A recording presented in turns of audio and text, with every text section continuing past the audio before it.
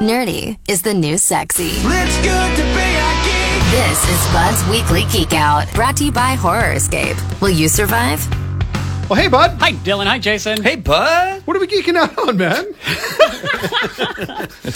Jonathan Tippett from Vancouver. He assembled a team of people to help him create a 12-foot tall, 4 meters, 16-foot wide, 5 meters, mechanical monster weighing 3,500 pounds, 1,600 kilograms. He came up with this idea in 2003, spent over a decade designing and building it with his team, completed his first version in 2017 after a year of dedicated building, and just this year won the Guinness Book of World Records record for having the world's largest tetrapod exoskeleton. Wow.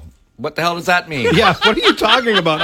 I heard monster, robot, skeleton. Not bad, not bad. It's a hydraulically powered frame, which a human pilots from the inside of it using a very sensitive full-body interface. Think of the power loader from the Aliens movie. I was going to say Aliens, right. Yes. What a great scene that is. Oh, yeah, absolutely. Yeah. Get away from her, you. Anyways, it's more like an elephant, though, with 4 legs. 4 legs is what tetrapod means. And it moves like a giant elephant based on the movement of the human inside. He called it Prosthesis. And even though this first version doesn't move terribly fast, it's designed to be the world's first purpose-built off-road racing mech, with the ultimate goal being the start of many teams building many mechs, which will grow into a mech racing league. Why do we want to see them race? I want to see them fight. Fair enough. Come on, fair man. enough. Okay, so how fast can this thing go if it's going to be a race? Well, future versions are going to be built lighter and faster, but this first version tops out at 30 kilometers an hour, which, That's let's incredible. be clear, would be plenty fast enough if you were to see this thing bearing down on you. Yeah. But keep in mind that it cannot move without a human being inside, so there are no robot overlord problems with this one. And if you live in or around... Yeah, no Talk kidding. to you in 10 years, bud.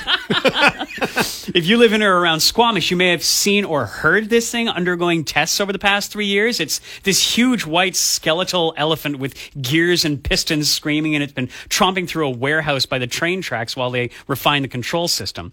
It's powered by a custom-engineered 96-volt, 36-kilowatt-hour lithium-ion battery, so it's Earth-friendly, and that powers 2 motors which power all of the hydraulics. In the future, when these things start killing us, I will say that the one person that had the best idea, and nobody's paying attention to it, was Dwight Schrute when he said, yes, we can build a giant AI robot, but I've got it so it plugs into the wall so it can't take us over. Very good point. These things need to be plugged in, man. If they're wireless, we're hooped. We know this. We've seen the movies. Don't watch The Matrix.